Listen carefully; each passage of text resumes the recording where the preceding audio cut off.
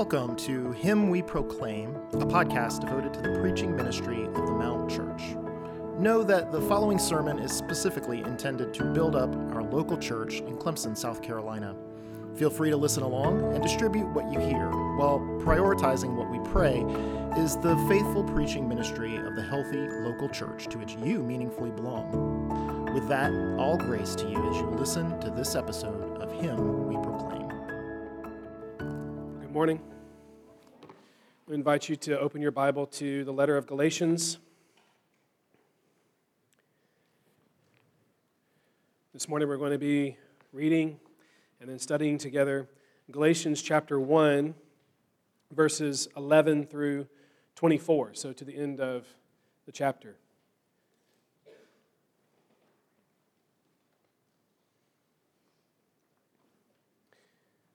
So Paul writes, under the inspiration of the Holy Spirit, beginning in chapter 1, verse 11. For I would have you know, brothers, that the gospel that was preached by me is not man's gospel. For I did not receive it from any man, nor was I taught it, but I received it through a revelation of Jesus Christ. For you have heard of my former life in Judaism, how I persecuted the church of God violently and tried to destroy it. And I was advancing in Judaism beyond many of my own age among my people, so extremely zealous was I for the traditions of my fathers. But when He who had set me apart before I was born, and who called me by His grace, was pleased to reveal His Son to me, in order that I might preach Him among the Gentiles, I did not immediately consult with anyone, nor did I go up to Jerusalem to those who were apostles before me, but I went away into Arabia and returned again to Damascus. And then, after 3 years, I went up to Jerusalem to visit Cephas and remained with him 15 days. But I saw none of the other apostles except James, the Lord's brother. And what I'm writing to you before God, I do not lie. And then I went into the regions of Syria and Cilicia, and I was still unknown in person to the churches of Judea that are in Christ. They only were hearing it said, He who used to persecute us is now preaching the faith he once tried to destroy. And they glorified God because of me. Amen. So, let's pray. Oh Lord, we thank you for this testimony. We ask that it would have full effect in each one of our hearts. We need it. Each one of us needs it.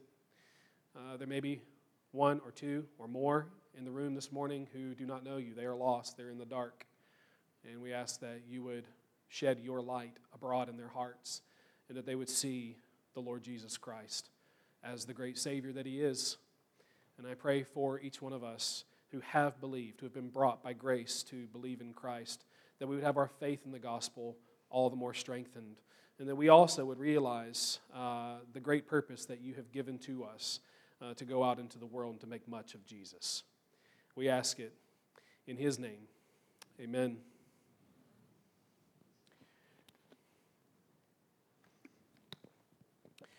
If you're not yet a Christian here this morning, I wonder what should be forcible enough to win a serious hearing from you of the Christian gospel.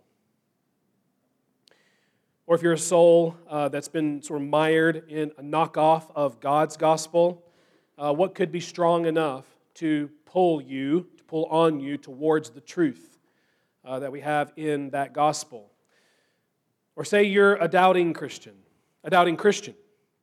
What would be sight enough to secure a Thomas like you in the truth of the gospel? Or what if you're a younger believer, a new believer? The roots there, they're real and they're still green, right? But they're new and they're slight, they're small. Where can you run for a growing clarity and stability in the good news that has saved you from your sins? Or what if you don't say so yourself, you're a very mature Christian? You're a very mature Christian, and so mature that you've maybe forgotten what it is to be a child of the King by grace alone. What, we can pray, has the power against our self-righteous tendencies to then soften and warm our love again for Jesus and to warm our love again for sinners, even great sinners that have harmed us very greatly. Or what if you really are as sound a saint as there is on earth? What inherently holds the spiritual nutrition to help keep you right there and to continue to develop you as well? I think in answer to all of that, the story of Paul's conversion certainly cannot hurt. Okay? There's a very useful, I think generationally useful pastor in the Washington, D.C. area, and Paul's testimony is actually part of his own testimony. He grew up in a country church in Kentucky, I believe it is. He lived a time in what he would call intellectual agnosticism. But he had two pesky bugs in his non-Christian system. He could not shake off the life of the persecuted church. That made no sense to him. They're being martyred left and right, and yet here we are today. We're still here, right? You're being persecuted, and yet the church continues. He couldn't make sense of that either in the New Testament or in history. That's one thing. He also could not shake the reality that is the Apostle Paul. He could not account for what Paul became from what Paul was. And as both realities point to another great reality, this particular pastor, he became convinced. The only rationale, the only explanation is that Jesus is really risen from the dead. He is risen from the dead, which is actually God's testimony, the resurrection, that Jesus is Savior enough for everyone who would believe in Him. And so Paul's testimony is a defense of the gospel he preaches. His testimony is a gift of God to you and me to solidify our souls in the grace of God's one gospel. Not man's gospel, the grace of God's one gospel. And so we want to start this morning with Paul's claim in verses 11 and 12 concerning the source of the gospel that he preached.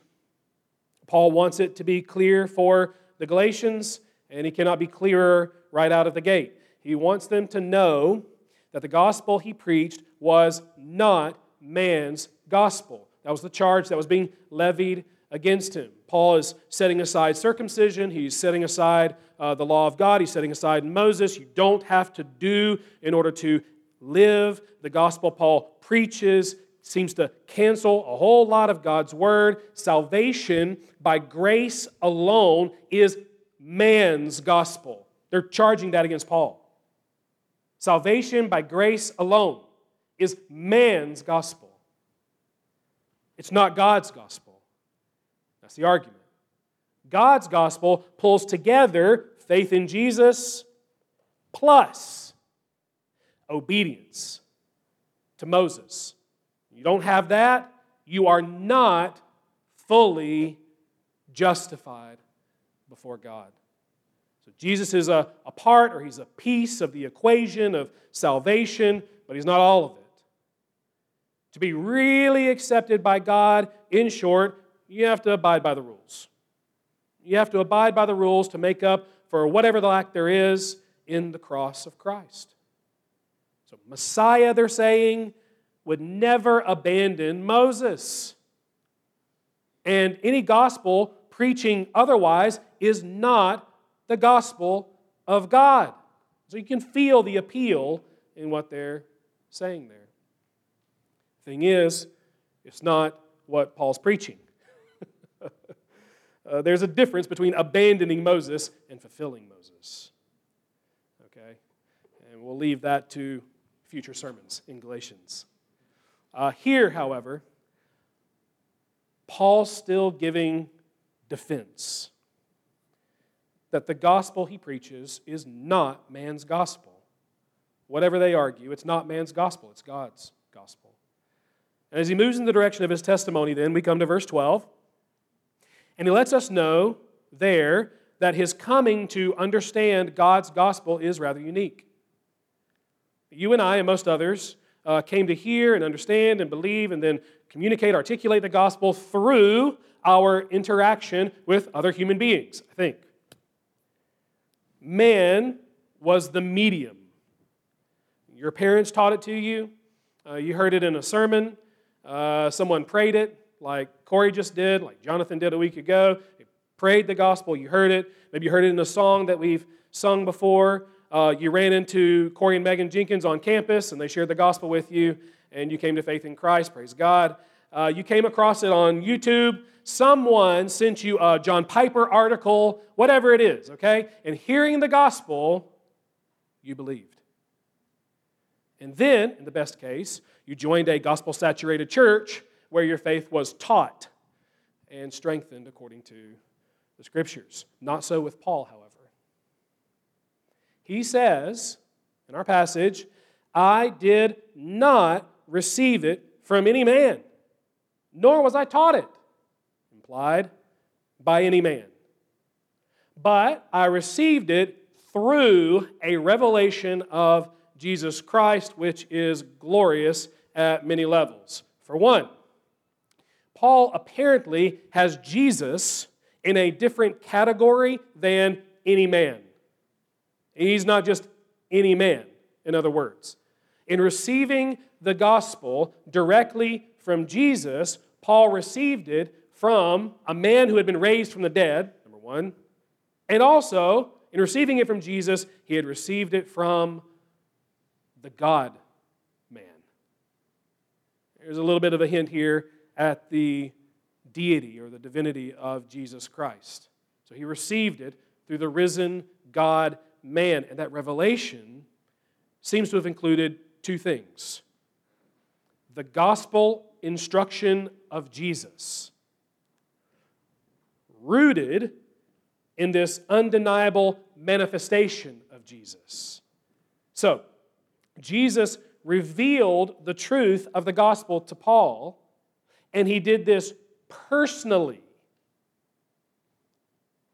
in his nail-scarred resurrection glory. Remember, Paul had only known Jesus as this crucified and buried impostor of a man. So, to suddenly see Jesus such that Paul is going to reflexively, like he can't help it, call the one that he had spent a lifetime hating Lord. Who is it? Lord? Was direct confirmation of the message that Jesus had given him to preach. Jesus did not give it to Paul as he gave it to Peter, like through the course of his earthly life. He gave it to Paul when the only explanation for it was that he was, in fact, the risen Christ of God, with grace to save a sinner like Paul. And as that's true, any argument against Paul's gospel should be put to flight. The source of the gospel Paul preached was none other than God through Jesus, the risen Christ. Is that good enough? I don't know, you tell me. Is that good enough? Is that a trustworthy source, do you think? Yes. You know me, I like to quote great saints all the time in sermons. And the reason I do that is because I think, for the most part, you can take their word to the bank.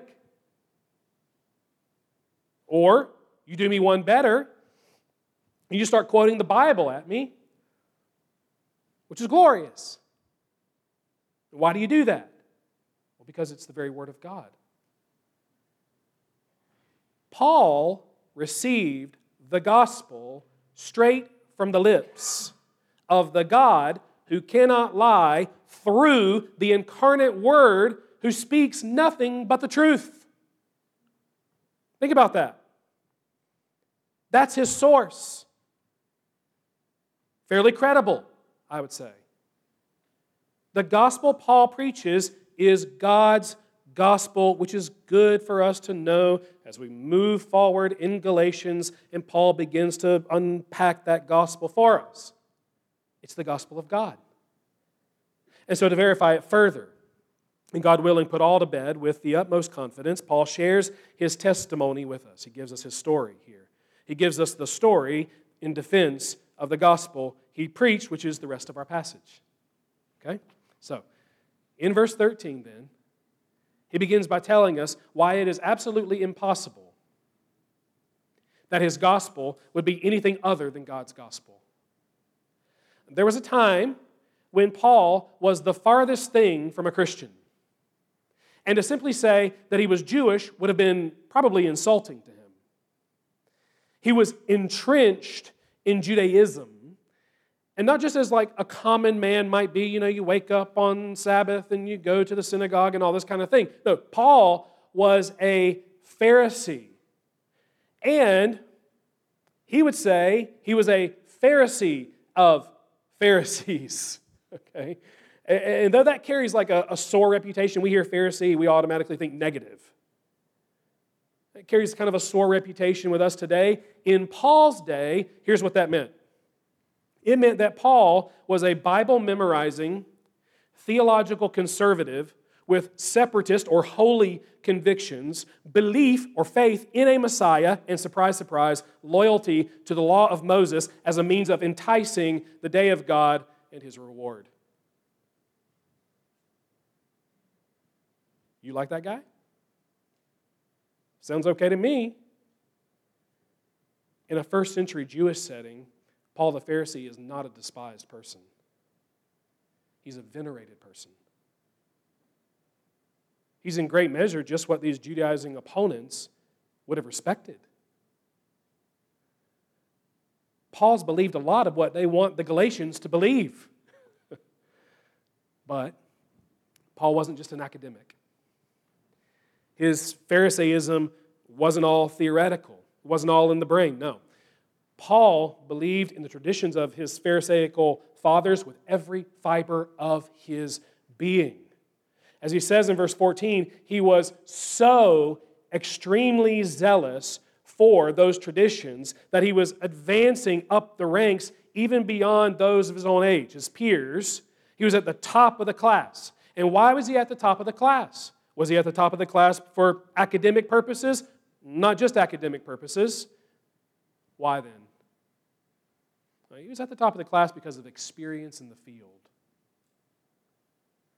Paul was climbing the ladder of Judaism by tearing down what he could of Christianity. Here's how he puts it. I persecuted the church of God violently. And I tried. He did not succeed. I tried to destroy it. There's so much to see in all that. To be sure, it is only in hindsight that Paul understands believers in Jesus to be the people, the assembly, the church of the God he thought he served. Okay? So prior to his conversion, Paul believed even Jewish, ethnically Jewish Christians to be this sort of loathsome, despicable virus within a purer Judaism that needed burning out. Get that virus out of here. It needed killing. They were not God's people. How could they be? They were worshiping a crucified man. Sometimes as Christians, we just forget how crazy the gospel is. They were worshiping a crucified man that by that fact stood ever accursed and condemned by God. Jesus was not the Christ.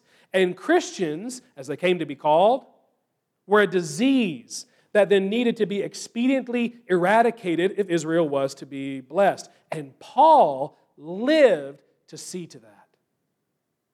He grabbed those reins. Get them out of here. Going to destroy them. He grabbed those reins with all zeal. And in that, we're to learn something very important. We know nothing as God would have us until we know Jesus as God would have us. Friends, listen. As a lost man,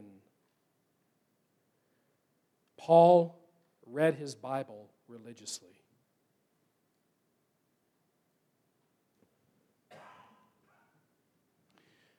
Paul, as a lost man, lived by the law. In fact, in Philippians 3, he says he was blameless under the law. Paul, as a lost man, had zeal for God. As a lost man, he had spiritual clout in the community. He was venerated as a righteous man. Do you remember the disciples of Jesus?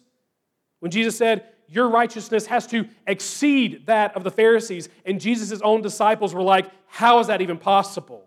They're the most righteous. Well, Paul was a Pharisee of Pharisees. Paul was a ferocious servant of the Lord. And had it all ended there for Paul, Paul would have ended in hell.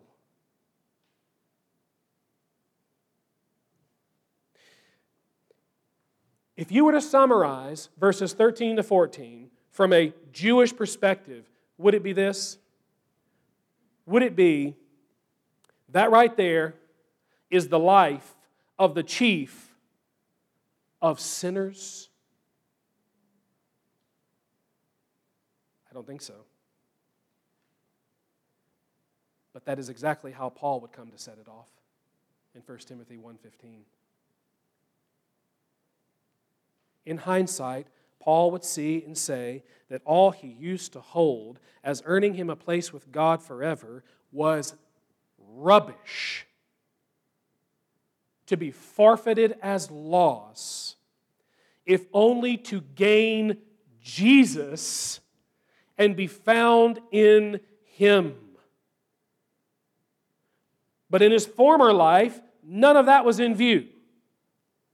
And so he's in the Bible, he's distinct from the world, he's honoring traditions, he's believing in a Messiah, he's serving God with all his might, he's fighting for the truth as he thought he was. In all that, Paul lived the most sinful life that anyone will ever live, is what he says. In truth, as he would come to discover, he was actually at war with God.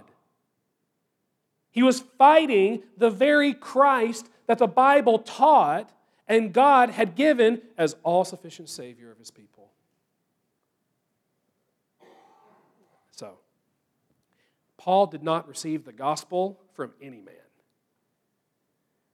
It's doubtful that you could have sat down with Paul and evangelized him without putting your life on the line. So, that he now preaches this gospel of Jesus Christ from one place to another and at the cost of his own life has but one explanation. Nothing was converting Paul to Jesus except the grace of God. How did you receive the gospel, Paul? How did you come to believe what you believe and preach? Just this. In the heat of my backward rebellion and sin, God, with a perfect view of it all, yet applied His sovereign grace to me. What glory! I mean, like heavenly glory is in that first word of verse 15. But. That word alerts us to the collision of God's eternal grace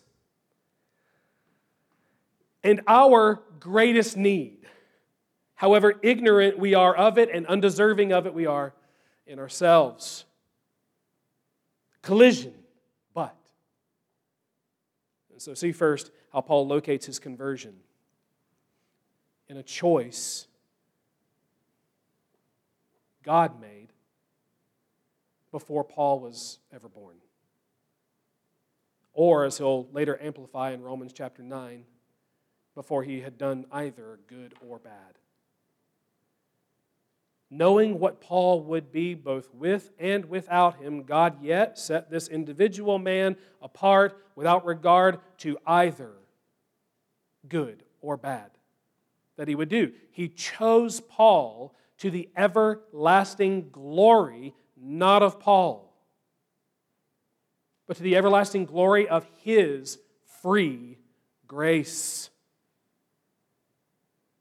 That's the next thing to notice, is to notice what Paul notices.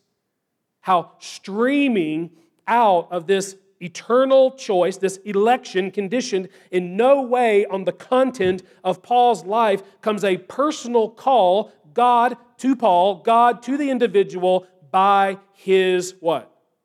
Grace. So chosen in grace, called by grace. And as a week ago, this call is the call that overcomes, this is what's so remarkable about it, it overcomes all resistance. All resistance. Even the sort of resistance that you would see in the chief of sinners, like Paul. So I'll tell you, just this week I had an ear infection. And all I could hear was noise that was internal to me. Right? Like kind of in a fishbowl. I couldn't hear anything outside my right ear. It didn't matter what I did. It was just all muffled. And to borrow from Paul, in what I'm saying to you, before God, I do not lie. I was at this point in my sermon preparation, and I'm sitting on God's effectual call. No lie. I'm sitting on God's effectual call, and without doing a single thing, all of a sudden, what happened? My ear went, it popped. And I was enabled to hear. Crazy. And I was like, man, I received a new ear. And God was like, use that in the sermon. And I was like, okay. This call is God's giving an ear that hears to hearts that never wanted to hear before. It's that call invested in the blood of Christ that grabs our attention such that it can never be lost because, if I can shift the image now, it turns our eyes upon Jesus. So, again, just so we don't lose sight of it, we're talking about Paul's conversion. Conversion. You want to know what conversion is eternal grace in application. It's God's unconditional choice, divinely and personally applied to an individual. There was a win, not W-I-N, W-H-E-N. There was a win to free and sovereign mercy. But when? You see that? And at its peak, when the win is happening, front and center is God's revelation of His Son to our sinful souls. And how I love that it says it was God's pleasure to do this. God does not begrudge to reveal His Son to souls. It was with a truly divine smile of enjoyment that the Father applied His love to us in a call that turns the eyes of our soul to the loveliest sight the sinner can ever see, and that is the Son in all of His beauty. It's like the enjoyment of a parent in seeing a dearly beloved child open a long-planned, life-changing gift, only times infinity and eternity. So in that sight of the Son, everything changes. You see nothing else the same again. In this revelation of Christ, all things come to light as they truly are. That's why Paul and many others can be in the Bible and be doing all kinds of religious things and so on and so forth, and yet in it all still be in the dark night of sinful nature because their souls have not seen God's Son like this. He'd not seen the truth as it is in Jesus. But once he did, and once you and I do, divine light is shed abroad in our hearts. And we come to see so many things in His light that we never saw before. We see our sins. And we see their sinfulness. We come to terms with our guilt and call God just to condemn us. We see that all our lives we've been led this way and that way, but always astray. And then all of a sudden, Jesus is the way. We deny that our righteousness is any righteousness at all. Just filthy rags. It's actually a sin because we've trusted in it instead of Christ. We look upon our mere religious ritualism as a grace deterrent. We see our zeal was misguided and misplaced, and if we'd continued in it, we would have gone headlong into hell. We see that the way we viewed the world was in opposition to God. Indeed, what we see is that we'd never known God at all until, and what a blessed until, God took the initiative to reveal His Son to us. And then, in that moment, if you're a Christian, you go back to it, return to it time and time and time again. How lovely was the gospel of grace. When you saw the Son, how consoling was the cross of Christ. In His light, how awe-striking was that flood of peace that overwhelmed your conscience. You have everlasting peace with the living God.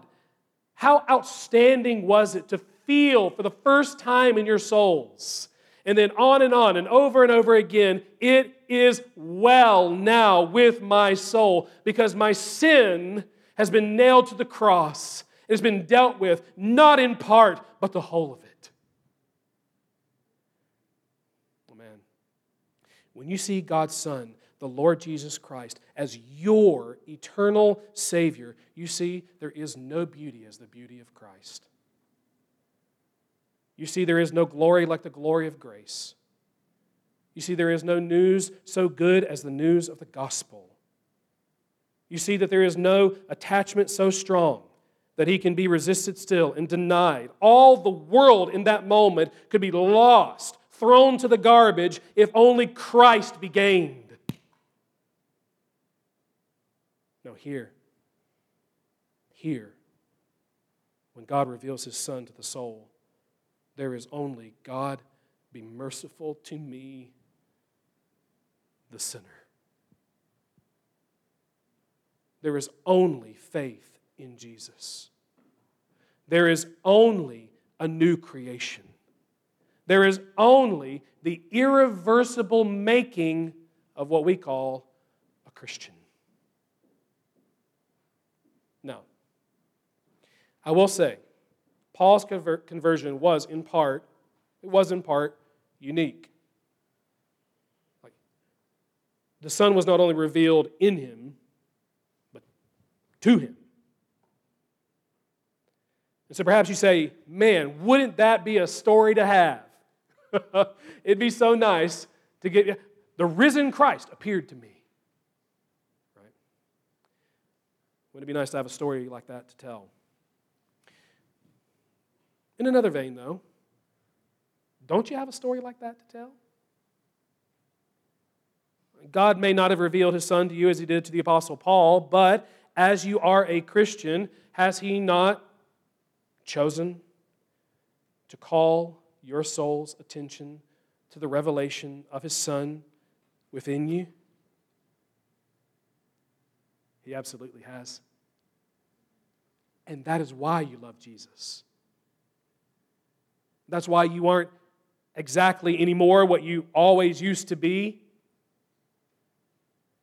That's why your former life is now your former life. It's because through the preaching of the gospel of God, as Paul says in 2 Corinthians chapter 4, verse 6, God, who in the beginning of the world said, "Let light shine out of darkness," and light shone out of darkness, spoke the very same words with regard to your heart. Let there be light. And there was, and you saw Jesus. He called you by His grace, and you turned to see the light of the knowledge of the glory of God in the face of Jesus Christ. And here you are, whatever else you were, a Christian. 1 nanosecond prior to this sight, Paul was a self-righteous, Jesus-hating, church-persecuting, Christian-murdering Pharisee. 1 nanosecond later, seeing Jesus like this, he was a knowing sinner, a converted man, an heir of grace. He was the Apostle Paul.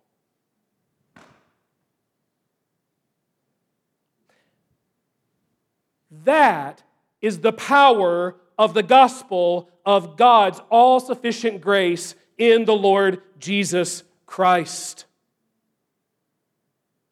Do you doubt it? Do you doubt what Paul says in Romans 1:16?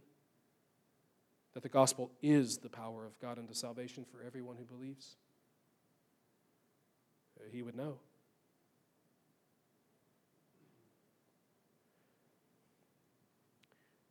And when you come to faith in Christ, when you're converted, it's not without purpose, beyond conversion, which drives us into our final verses. Try to sum up some things here for us. Paul's point is that the only explanation for his believing and preaching what he does is the grace of a direct and converting encounter with the risen Christ of God. That's what he's saying. He is Paul because of Jesus. And his preaching is because of Jesus. Paul was saved to preach the message Jesus directly gave him. And once he had, Paul tells us a lot of things that I'm going to now abbreviate on our way to their significance to the point. So Paul says God converted him, he saw Jesus, and that he didn't do what we would normally suggest, which is that you would then seek out a church or a pastor, or at this time, the apostles, to get counsel, gospel discipleship. He doesn't do that. He did not go up, verse 17, to Jerusalem. For 3 years, he says, nothing was added by human discipleship to what God had revealed to Paul in his Son. Nothing was added. He went straight away into Arabia and then to Damascus, where that glorious scene occurred, to preach the gospel as commissioned by Jesus himself. And all his opponents said, aha, that explains it. Paul's preaching this law-free gospel because he never went to Jerusalem to receive requisite instruction. He had this mysterious encounter with God knows who, and then took to preaching, how dare he, without attending seminary in Judea. Okay, so verse 18 and on. After 3 years, he does go up to Jerusalem. And he spends time with Peter and James for a couple weeks. And then off he goes again to preach the gospel in Syria and Cilicia. Didn't even stop, give a courtesy visit to the Judean churches. Off he goes to the nations again.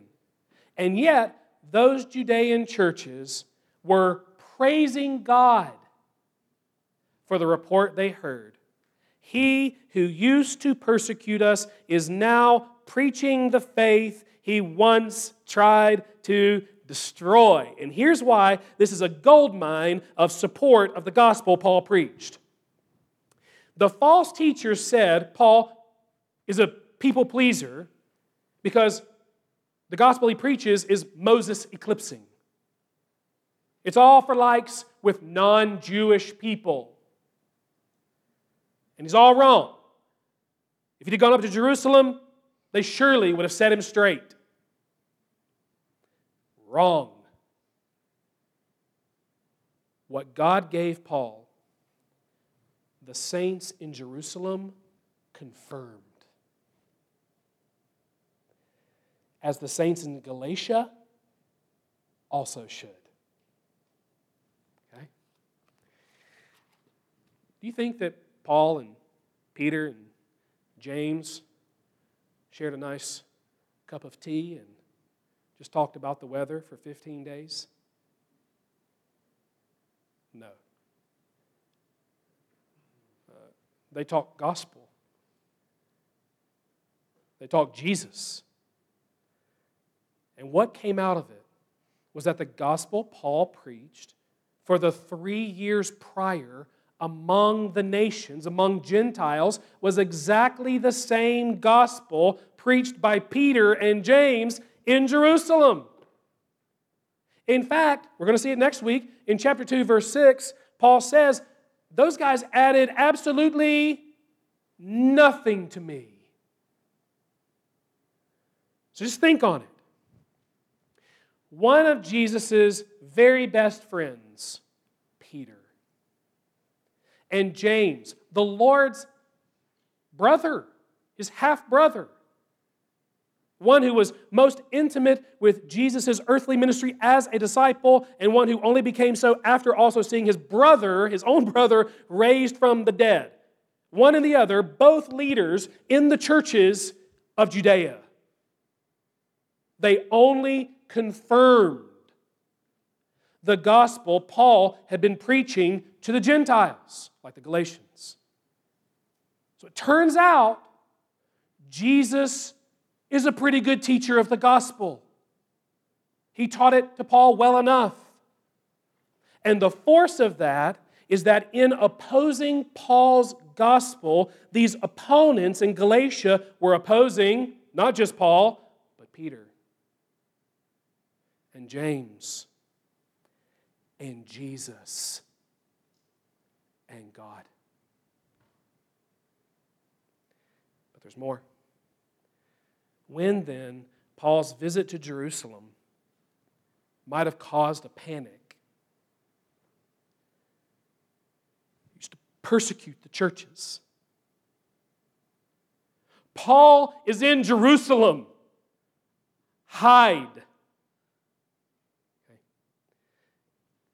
When his visit to Jerusalem might have caused a panic, it instead drew out the praise of churches faithful to Jesus in that area. And I find that wildly remarkable.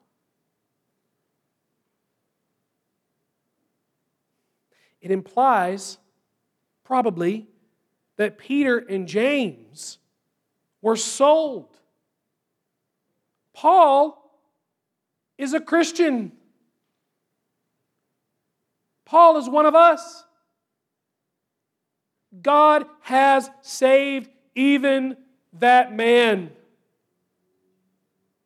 So that is now being circulated. He's preaching.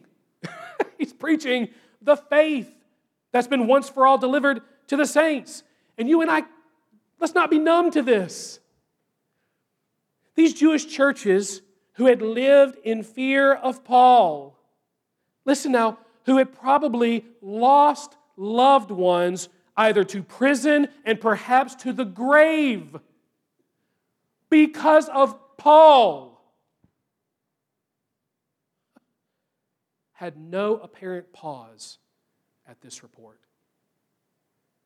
I imagine Paul wrote with tears in his eyes, they glorified God because of me. These churches were so rich in grace that they received even Paul and rejoiced in God's grace towards him. That is remarkable.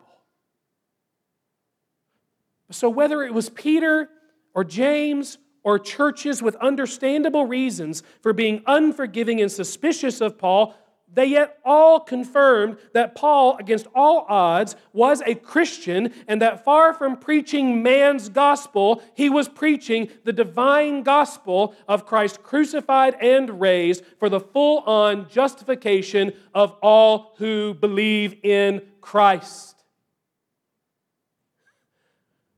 So friend, won't you believe this morning in Christ? Don't try and shake Paul. Let his testimony serve the truth with you that Jesus is alive. And that being alive, there's a sermon. That in his death, he really did pay it all. Even enough for the chief of sinners to have his sins forgiven as an example to you of God's amazing and saving grace. So let not conscience make you linger, nor of fitness fondly dream. Again, all the fitness that he requires is that you feel your need of him.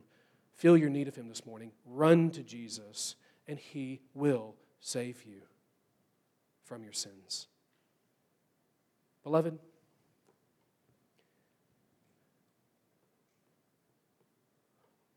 won't our souls right now just be warmed?